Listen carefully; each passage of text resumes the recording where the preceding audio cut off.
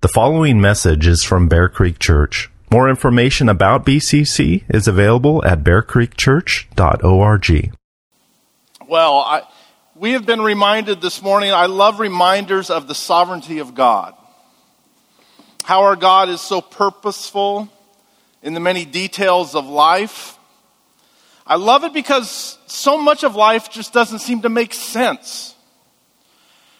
So much of life, like this account that we're going to read in John 19, Jesus' trial, may seem like defeat,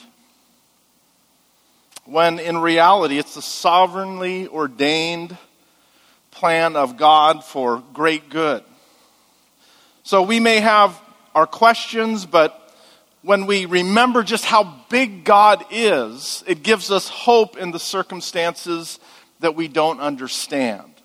For instance, this story from the life of a missionary. As a child, Steve Saint thought of Timbuktu as a made-up name for the ends of the earth. In 1986, while traveling in Western Africa for missionary aviation fellowship, he found himself stranded in the real Timbuktu. Steve decided to rent a truck to travel elsewhere, despite warnings that if it broke down, he wouldn't survive the Sahara Desert.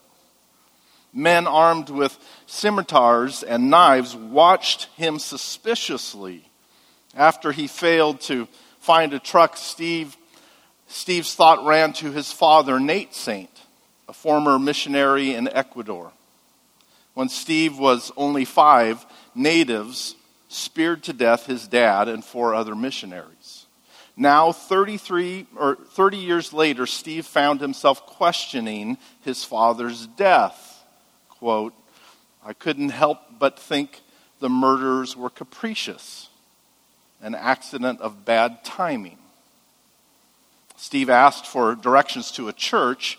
Some children led him to a tiny mud brick house with a poster on the wall showing wounded hands covering a cross. A dark-skinned man in flowing robes approached and introduced himself as Noah. Steve asked Noah, through a translator, how he came to faith in Christ. And Noah said he had stolen vegetables from a missionary's garden, and the missionary gave him the vegetables and promised him an ink pen if he memorized some verses from the Bible. Noah believed the verses he learned and came to Christ. Noah's parents threw him out of the home and pulled him out of school. Noah's mother even put a sorcerer's poison in Noah's food at a family feast. Noah ate the food but suffered no ill effects. Steve asked Noah, "Why is your faith so important to you that you're willing to give up everything, even your life?" He said, "I know God loves me and I'll live with him forever." "Where did you get this courage from?" Steve asked. "The missionaries gave me books about Christians who suffered for their faith. My favorite was about 5 young men who risked their lives to take God's good news to Stone Age Indians in the jungles of South America. The book said they let themselves be speared to death, even though they had guns and could have killed their attackers." Stunned at these words, Steve said, "One of those men was my father." "Your father?"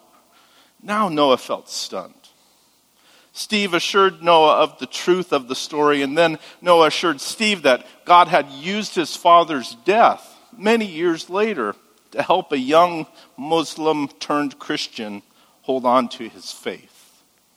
Steve realized that if God could plan the death of his own son, he could also plan and use the death of Steve's dad, Nate Saint, to accomplish his sovereign purpose, including reaching one young Muslim for Christ and orchestrating this God-ordained meeting of 2 men at the ends of the earth. Stories like this don't only apply to the deaths of missionary martyrs. Over time, God has brought countless people to Christ through the lives and deaths of ordinary housewives, common laborers, farmers, factory workers, business people, teachers, and school children. We won't all in this life meet someone whose story will suddenly shed light on God's purpose in our loved one's suffering or death. But I think most of us will have that very experience one day, beyond the ends of this earth, on that new earth, where we, eyes wide, will hear countless jaw-dropping stories of God's sovereign grace. What a great story. I found that on Randy Alcorn's website, Eternal Perspectives Ministries. Check that out. I love it. Because I love it when God shows us what he's been up to. But even when we're still in the dark, stuck in Timbuktu, as it were, that we can have an assurance that one day, maybe not until glory, we'll see. We'll see what he's been doing. We'll see and be amazed. And God's word is filled with these kinds of accounts, these moments of realization, especially in the circumstances surrounding the cross and Jesus' trial. Go ahead and turn in your Bibles, John 19. We'll start at the end of verse 18, but before we read, let's pray together. Father, there are so many stories, so many details in our lives that will be revealed, that we'll see as your sovereign care, your perfect wisdom and goodness. And certainly when we consider the details of your Son's trial and crucifixion, we see the best, the most purposeful story of all. Help us to see ourselves in this story, to see that we are a part of this, that we are the guilty ones. We are the recipients of amazing grace, and that this story is forever relevant and impactful in our attitudes and in our day-to-day interactions. Lord, guard us from taking this story and your amazing grace for granted, growing so accustomed to it that we take it for granted. Give us a continual and growing awe of what you've done. We pray in Jesus' name. Amen. Well, John 18, I'm going to pick it up at verse 38 and read through chapter 19, verse 6. Pilate has just said these famous words, "What is truth?" And after he had said this, he went back outside to the Jews and told them, "I find no guilt in him. But you have a custom that I should release one man for you at the Passover. So do you want me to release to you the King of the Jews?" They cried out again, "Not this man, but Barabbas." Now Barabbas was a robber. Then Pilate took Jesus and flogged him. And the soldiers twisted together a crown of thorns and put it on his head and arrayed him in a purple robe. They came up to him saying, "Hail, King of the Jews!" and struck him with their hands. Pilate went out again and said to them, "See, I am bringing him out to you that you may know that I find no guilt in him." So Jesus came out wearing the crown of thorns and the purple robe. Pilate said to them, "Behold the man." When the chief priests and the officers saw him, they cried out, "Crucify him! Crucify him!" Pilate said to them, "Take him yourselves and crucify him, for I find no guilt in him." This is God's word. Behold the man. In yet another attempt to remove himself from the situation, Pilate knows Jesus is innocent and mockingly presents him, "Behold the man," to the Jews. And 3 times he attempted to weasel his way out of this. Luke's gospel tells us that when Pilate heard Jesus had been teaching in Galilee, he passed the buck to Herod and sent him off to Herod, knowing that this was his jurisdiction.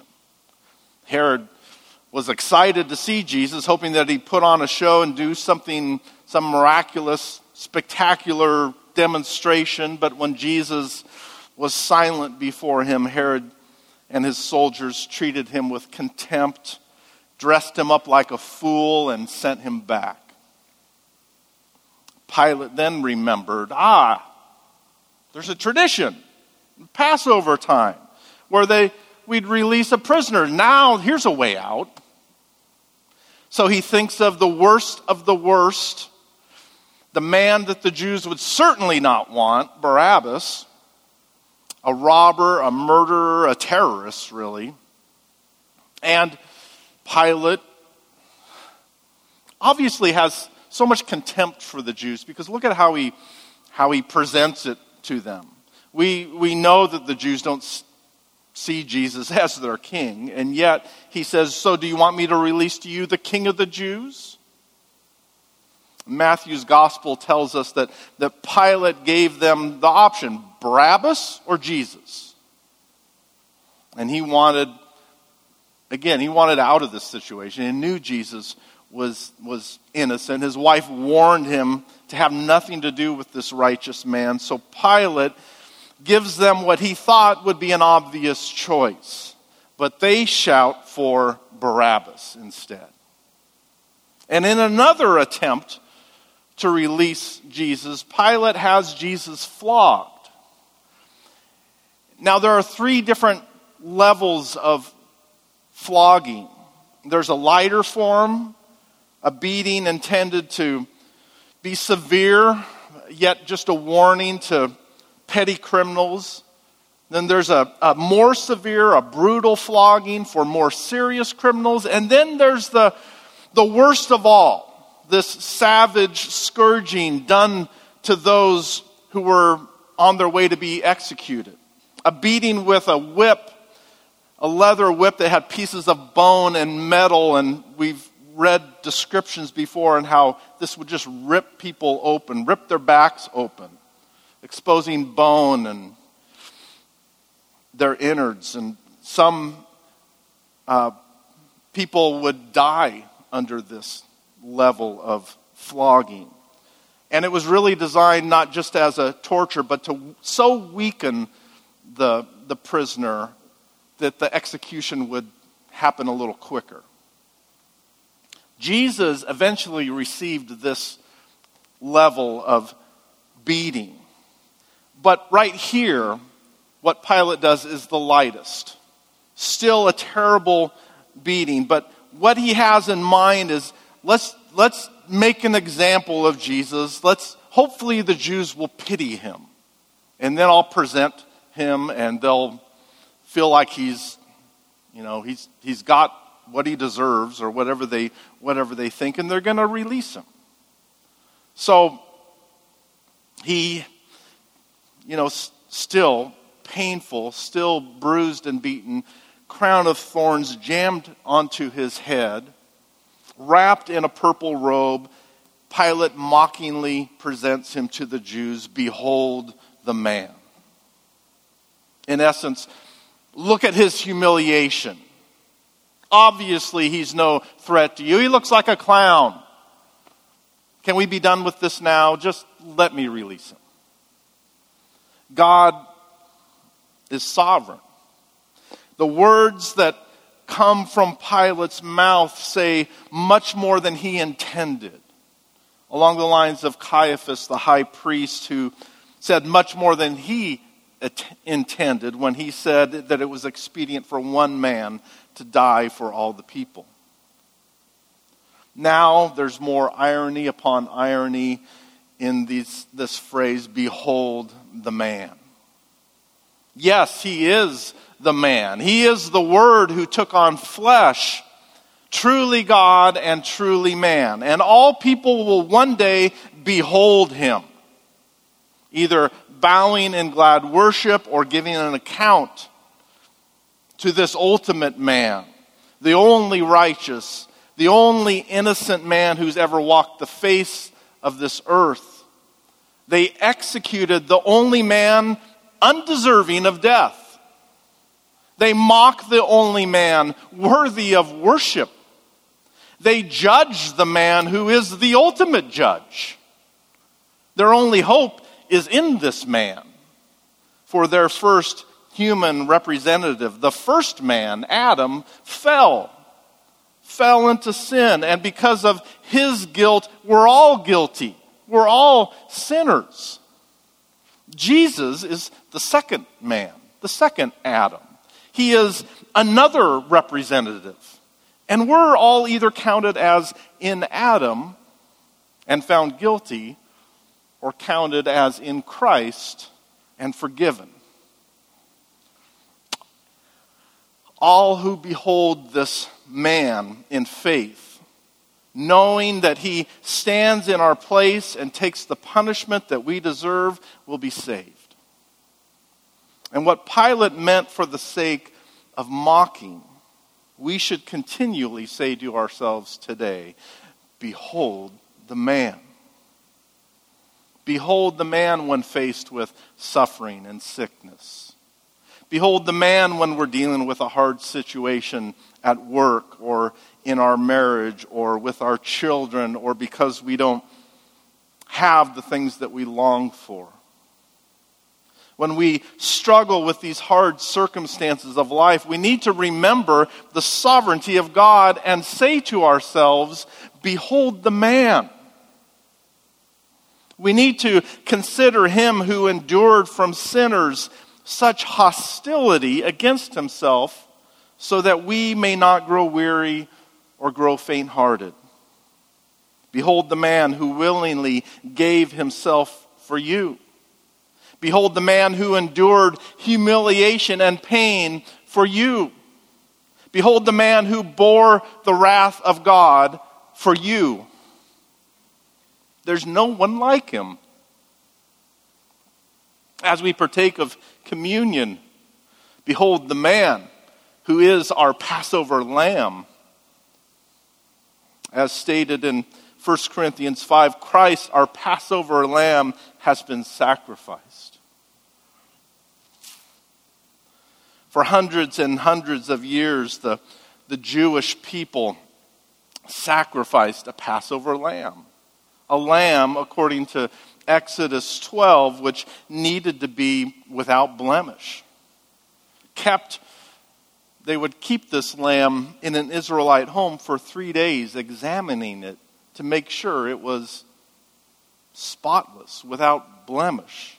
Behold the man who is the lamb, examined 3 years during his ministry years. And 3 times Pilate says, I find no guilt in him. And not only Pilate, but Jesus repeatedly declared to be the lamb without blemish. He was declared to be the lamb without blemish, not only through Pilate's unknowing words, but at his baptism. God the Father audibly declares from heaven, this is my beloved Son with whom I am well pleased. The disciples, the ones who knew him best, living with him for 3 years, they go on to bear witness to this truth, and they describe him as holy and righteous and without blemish or spot. And even Judas, his betrayer, ultimately confesses, I have sinned by betraying innocent blood. With these things in mind, James Boyce writes, it is as one uncondemned and in fact declared to be blameless that Christ goes to Calvary. It is as God's blameless lamb that Jesus dies for the sins of the world. I love seeing the sovereignty of God. We get glimpses in our own lives. And we have hope because we see it over and over and over again in God's word, prophetically declaring what is to come to pass. God is sovereign over Christ's betrayal, He's sovereign over Christ being rejected and scorned by his own people with the use of false witnesses. Christ's silence before his accusers, his beatings, his being offered gall and vinegar to drink on the cross, being crucified with thieves, being pierced by a spear, being buried in a rich man's tomb. God is sovereign over all. And he is sovereign over the details of your life as well. He knows the number of your days. He knows the number of hairs on your head. If you belong to him, it's because he chose you before the foundation of the world to love you, to predestine you, and to call you to Christ, to sanctify you and glorify you. For those who know and love God, he works all things. And all things means all things. He means all things. He works all things for your good. And if you think, but there are so many things going on in my life that aren't good, remember to behold the man. All of Israel's history points to this man. He is the spotless lamb without blemish. He is that scapegoat, on the Day of Atonement, when the high priest would lay his hands on this scapegoat, transferring the guilt of the people's sins to it, and then rejecting it, removing it from the camp. And so Isaiah prophesied that Jesus would be numbered with the transgressors, bearing the sin of many. Charles Spurgeon pointed out that the crowd's rejection of Jesus spoke forth the will of God because Christ, as he stood covered with his people's sins, had more sin laid upon him than that which rested upon Barabbas. In himself, Christ was innocent. And Spurgeon continues, holy, harmless, and undefiled is Christ Jesus. But he takes the whole load of his people's guilt upon himself by imputation. And as Jehovah looks upon him, he sees more guilt lying upon the Savior than even upon this atrocious sinner, Barabbas. This declaration, behold the man, is the answer to God's promise. God's promise given to Adam and Eve who were expelled from the garden, that a Savior would come, the offspring of the woman who would crush the head of the serpent, dealing with the problem of sin. And all of history has been waiting for this man, waiting to behold him, our Savior.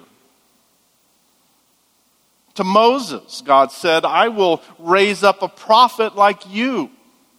I will put my words in his mouth, and he shall speak to them all that I have commanded him. And people have waited to behold such a prophet.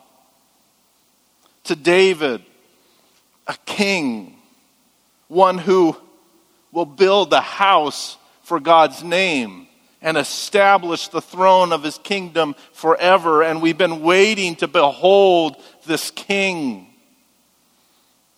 And this is amazing. In the time of Zechariah, when the returning exiles were rebuilding the temple, God revealed a priest who was to come. God actually told Zechariah to make a crown woven with silver and gold, to set it on the head of the high priest Joshua. Joshua, the Hebrew name translated as Jesus in Greek. And when this crowned priest was seated on the throne, here's what we read in Zechariah 6. And say to him, thus says the Lord of hosts, behold, the man. It is he who shall build the temple of the Lord and shall bear royal honor and shall sit and rule on his throne. Zechariah knew this was symbolic of a man who was yet to come. And as he cried out, "Behold the man," he must have wondered about this great day to come. Wow, so can you imagine? Can you imagine if Zechariah could see this day and what he would have thought had he been there to witness Pilate pointing to this bruised and beaten man, robed in mockery and with a different kind of crown upon his head, declaring, "Behold the man."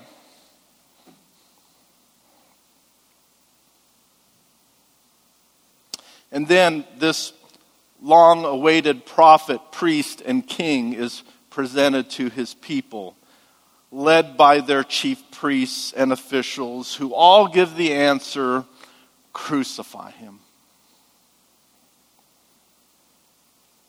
Concerning this, Richard Phillips wrote, "Would Zechariah have been mortified by his prophecy's fulfillment?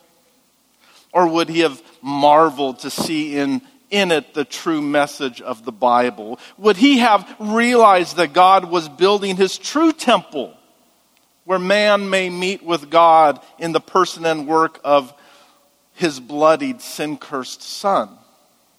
Why this? Because Jesus' suffering and death were suited to our need, that we as sinners might be forgiven, and that we as rebels might be restored to God's love. Zechariah wove a crown of silver and gold for his priestly king, but how much more precious is the crown of thorns that Jesus wore for us. Behold the Lamb, our true priest, who ministers peace between holy God and guilty man. Behold the thorn-crowned king, who out of love was willing to die. Behold the gospel of God's true prophet, offering cleansing through faith in his own blood. Behold the man, Jesus Christ, God's Son, the true temple where God will meet with man, here and here alone, fulfilling his ancient plan to redeem a people from their sins.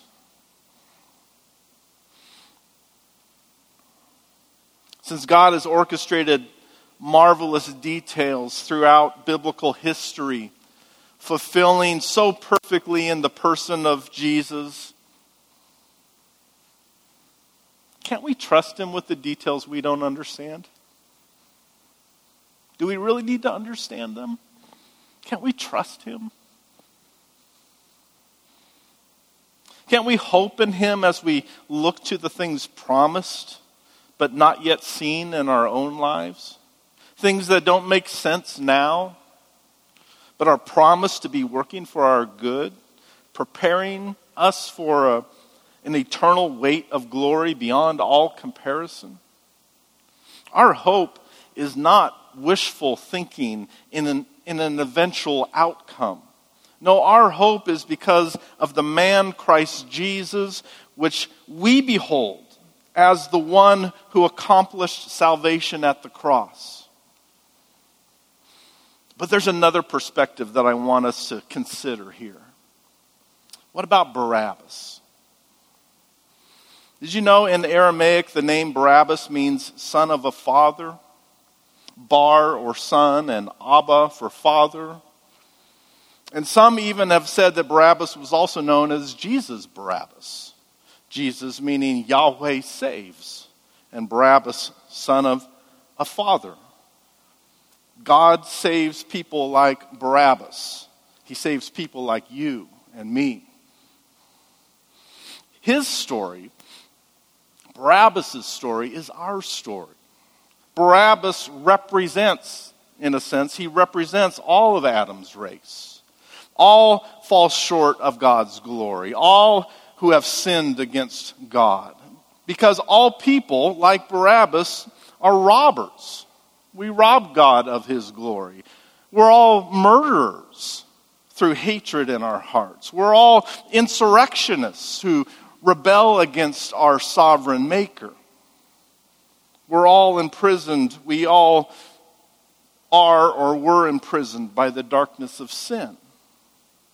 So the story of Barabbas is our story. It's the story of a sinner's salvation through Jesus Christ. So I want you to imagine something for me.